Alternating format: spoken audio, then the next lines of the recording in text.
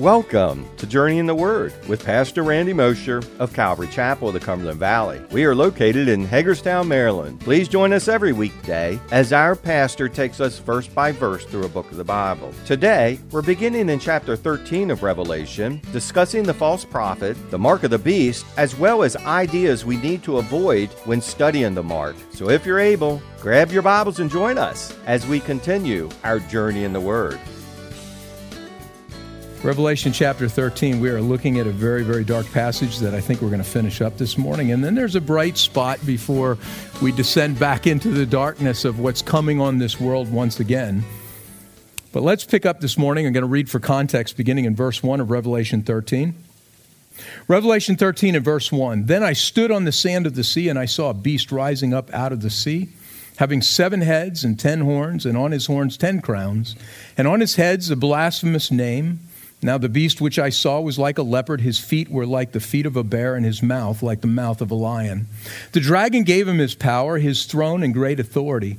And I saw one of his heads as if it had been mortally wounded, and his deadly wound was healed. And all the world marveled and followed the beast. So they worshiped the dragon who gave authority to the beast, and they worshiped the beast, saying, "Who is like the beast? Who is able to make war with him?" And he was given a mouth speaking great things and blasphemies. And he was given authority to continue for 42 months. Then he opened his mouth in blasphemy against God to blaspheme his name, his tabernacle, and those who dwell in heaven. It was granted to him to make war with the saints and to overcome them. And authority was given him over every tribe, tongue, and nation. All who dwell on the earth will worship him, whose names have not been written in the book of life of the Lamb slain from the foundation of the world. If anyone has an ear, let him hear. He who leads into captivity shall go into captivity. He who kills with the sword must be killed with the sword. Here is the patience and the faith of the saints. Then I saw another beast coming up out of the earth, and he had 2 horns like a lamb and spoke like a dragon. And he exercises all authority of the first beast in his presence, and causes the earth and those who dwell in it to worship the first beast, whose deadly wound was healed.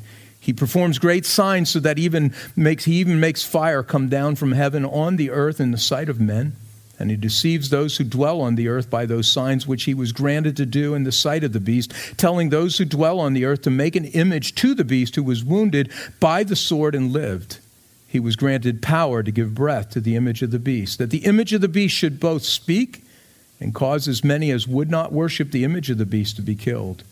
Causes all, both small and great, rich and poor, free and slave, to receive a mark on their right hand or on their foreheads, and that no one may buy or sell except one who has the mark, or the name of the beast, or the number of his name. Here is wisdom. Let him who has understanding calculate the number of the beast, for it is the number of a man. His number is 666. Well, let's see how far we can get this morning. But yeah, I heard the chuckles there. Don't chuckle too loud, all right? It's slowly moving through, but I hope you're getting much out of this. I hope you're gleaning from this things that maybe you didn't understand before. And seeing it's really not that difficult to understand. I mean, Scripture does interpret Scripture, right?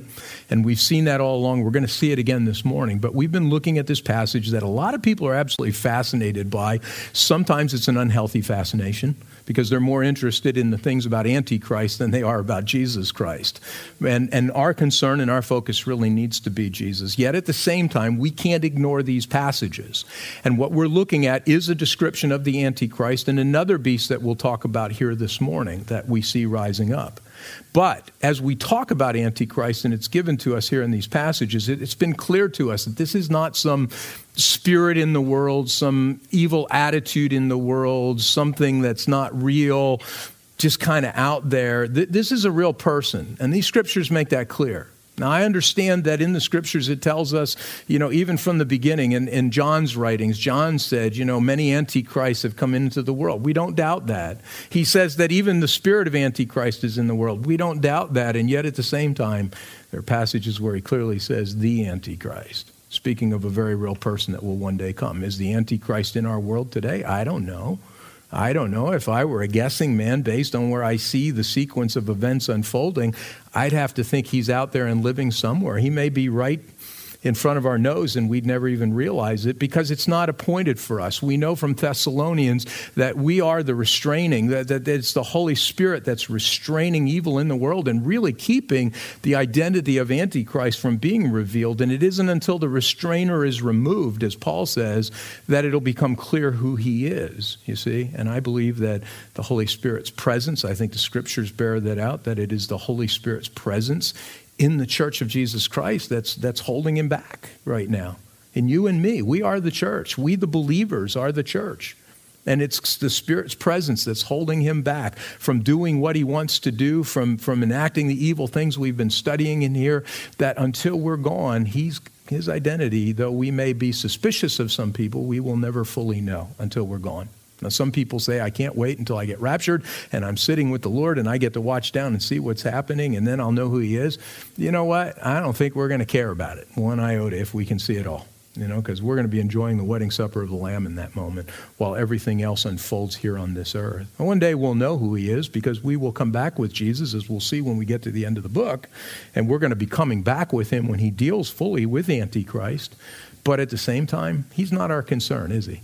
And so let's not get unduly focused, but yet let's understand what the scriptures teach. So we left off talking about him in verse 10 last week, and I want to pick up in verse 11 this morning because now there's a shift. Verse 11 says, "Then I saw another beast coming up out of the earth. He had 2 horns like a lamb and spoke like a dragon." So John tells us here in this verse that he sees another beast. Another beast. This is not the same beast. This is not Antichrist that John now is seeing and describing to us here.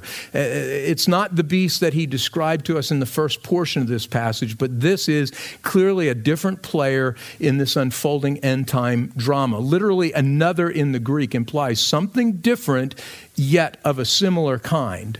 Something different, yet of a similar kind. In other words, this beast that John now sees, and he's going to describe to us, will be a different beast from the first beast that John saw, but yet the implication that is in a lot of ways, they're going to be of the same ilk. They're going to be out the same cut of cloth. This beast will be similar in nature, similar in character, similar in purpose, yet this is a distinctly different figure, as John now goes on to tell us. He says he sees him coming up out of the earth. In verse 21, he saw the Antichrist, the first beast, rising up out of the sea, which we determined was the political turmoil, the social turmoil of the world, and everything that's going on, the confusion, the chaos. But he tells us here that he sees this beast rising up out of the earth. Now, clearly, John is giving us this description in order to differentiate this beast from the first one. And although they may be similar in a lot of ways, they're also different. This is not the same beast. And at the same time, the one characteristic that both of these beasts share in common is that they are both something to be regarded as vicious and dangerous. And I say that because the Greek word used for beast in both cases, in the first part of chapter 13 and now here with this one, is a word that literally translates dangerous beasts. And when used in a metaphoric sense, it literally implies a brutal, bestial man who is savage and ferocious. So despite the differences that exist between these two satanic figures, John wants us to know that in this sense, they are the same. Both of them we're to be wary of, both are to be feared, because both of them are dangerous, and both of them are brutal and savage and ferocious and beast-like in their natures. That's why the term beast is being applied to them. And so we did look some at this last week, but let's continue on. He says then, and he had 2 horns like a lamb and spoke like a dragon. We discussed that last week, and we know that what he's implying here is that, the horns speak with authority, and the lamb gives that sense of something religious to it because it's associated with whom? Who do we see in the scriptures associated with the lamb? It's Jesus. And so there's clearly some connection to Jesus in some way in a religious sense. And most believe, and I believe, that this person who this beast represents, when he comes, he's going to have both some form of emerging of political and religious authority, both. Both are going to be rolled together in this guy. But then it goes on in verse 12, and it tells us in verse 12 that he exercises all the authority of the first beast in his presence and causes the earth and those who dwell in it to worship the first beast whose deadly wound was healed. So John now indicates that this beast will be in subordination to the first one. And he'll be leading people to him. In other words, this guy will be loyal to Antichrist to the hilt. And his purpose will be to support him and to promote him and to point people in his direction. And he's going to be the Antichrist's earthly cheerleader. That's what this guy will be. And the things he'll be doing will be done in order to get the world to do one thing, and that is to worship the Antichrist, to worship the Antichrist and to follow after him. He will, in a sense, be the Antichrist John the Baptist. Think about this for a minute. Well, John, remember when John came, he was the forerunner of Jesus to make straight the paths for Jesus' coming, calling men and women to repentance, calling men and women to look to Jesus as their Messiah and their Savior. This guy will be coming to clear a crooked and a perverse path before the Antichrist, leading people not to repentance, but to join with Antichrist in rebellion against God. That's what he'll be doing. And make no mistake about it, he will be coming to draw attention to Antichrist, and not to himself or to anyone else. His main message will be Antichrist. And in this sense, he will be to Antichrist and to Satan what the Holy Spirit of God is to Jesus and to God the Father. He'll be the third member of this unholy Trinity, if you will. Just as in the Trinity, there's God the Father, God the Son, God the Spirit. In this unholy Trinity, there will be Satan, the Father, there will be Antichrist, the Son, and there will be the false prophet who this beast represents, who will be essentially the Spirit, and yet he will be a real human being walking this planet through the process of coming to and following after and worshiping Antichrist. You see, just as we talked about previously, Satan's ultimate design is to do what? To mimic. He wants to mimic what God has done for us. He wants to mimic in this sense, and that's exactly what Satan will be seeking to do. And this is nothing new, because Satan has always tried to mimic the work of God. Do you know that? I mean, just if you know your Old Testament scriptures, you know that to be true, because look what happened with Moses when he appeared before Pharaoh. Remember that? Moses displayed the power of God repeatedly, doing all kinds of miraculous things. And what did Satan do? He brought these soothsayers to do the same thing. He performed through these guys many of the same miracles. When Moses threw the rod down and it became a snake, the magicians in Pharaoh's court threw down their rods and they became snakes too. When Moses caused the flies to appear and to overwhelm the Egyptians, the magicians worked the same miracle, adding to the plague of flies that already existed through what Moses had just done. And the same was true of the frogs and the lice, and the water turned to blood. But there was a problem for Satan in doing this, because while Moses, by the power of God, could inflict these things, he could also remove these things. Moses, through God's power, was able to remove those things and to restore things to the way they were before. But these magicians, operating in Satan's power, all they could do was to compound these things. They couldn't reverse anything. They just added to the problem and couldn't eliminate it. They could only send more flies. They could only add more lice. They could only, man, it makes me want to scratch my head, add more frogs, you know, and turning the water more to blood. But they could not reverse things as Moses could. And here's the truth about Satan. He has great power. Never underestimate that. But in the end, as great as Satan's power might be, he can only add to problems.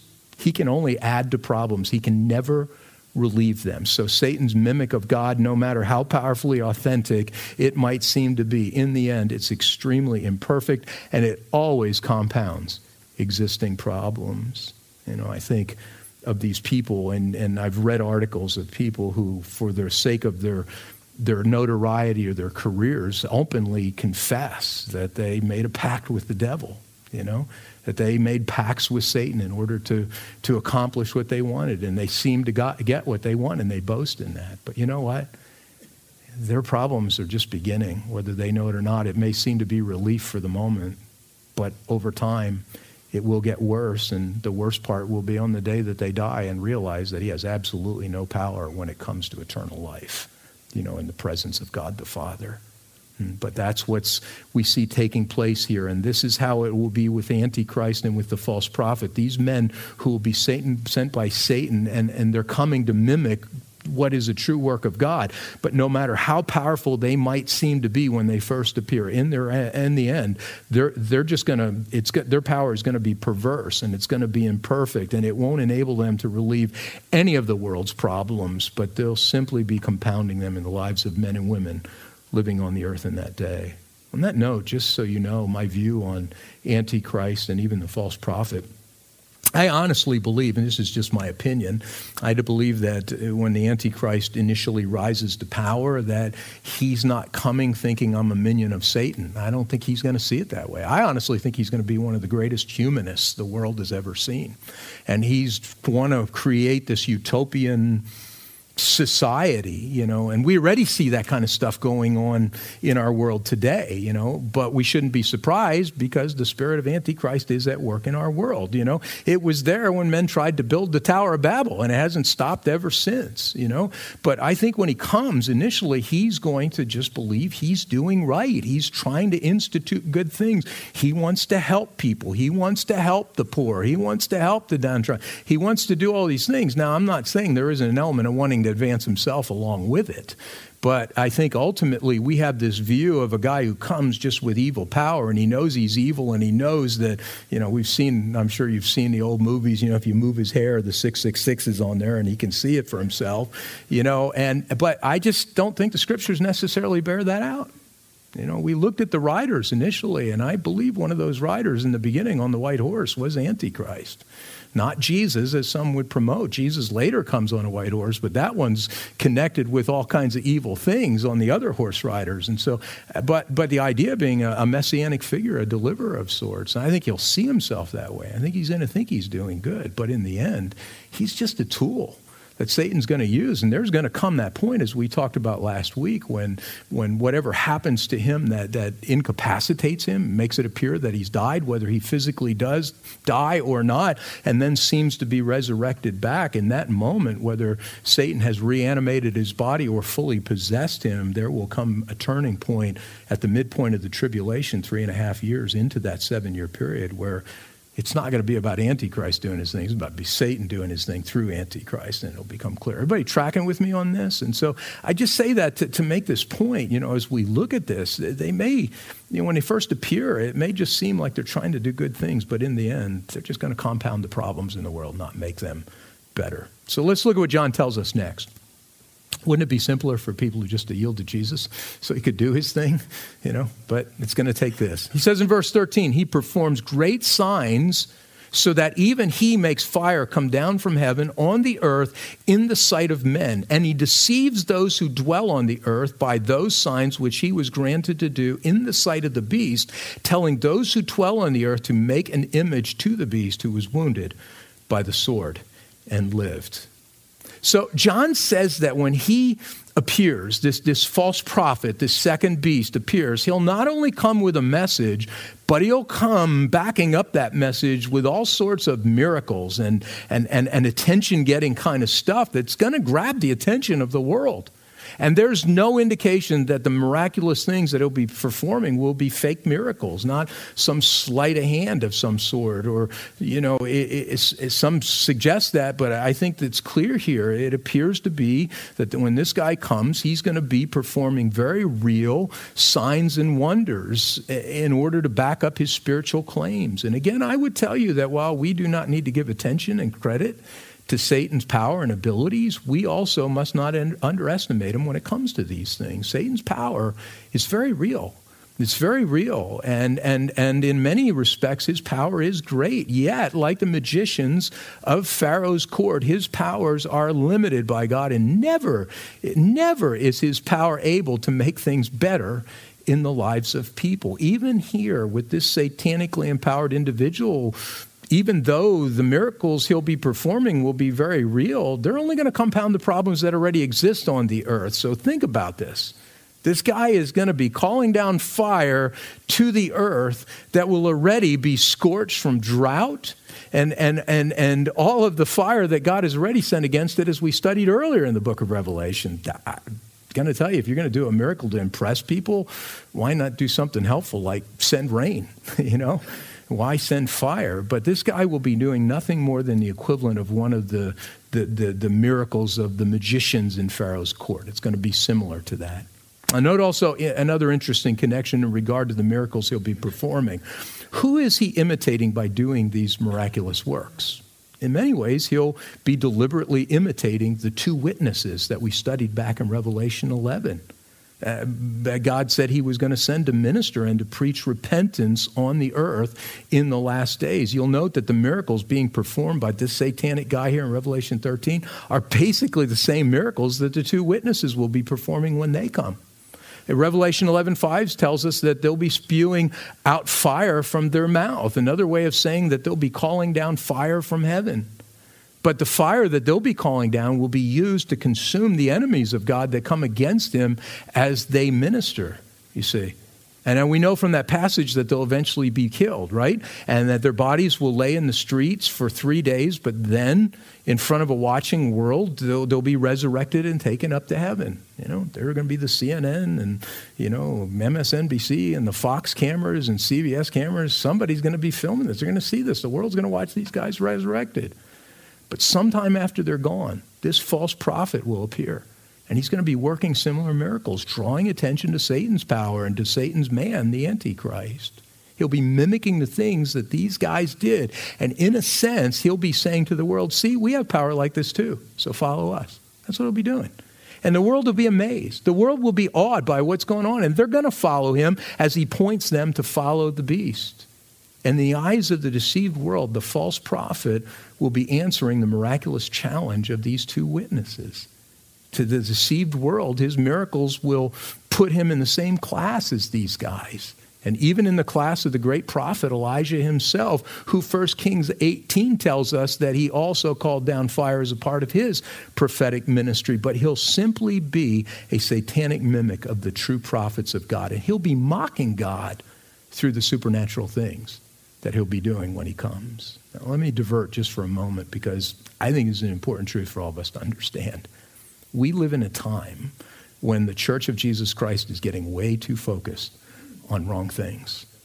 And we're in a time of experiential spirituality that like we've never seen before. I mean, if you go back, 1800s, even the early 1900s, yes, there's always been that element of experiential spirituality as a part of Christianity, but not like we see it today.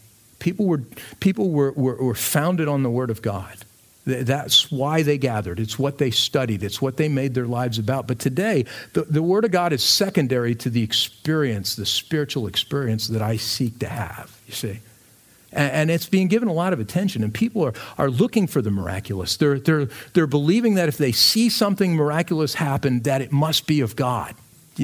I can't tell you a number of people I've talked to who've seen something and immediately their conclusion is it must be of God because only God could do this, as though it's a confirmation of his presence and his work. I just think that kind of belief is a formula for disaster.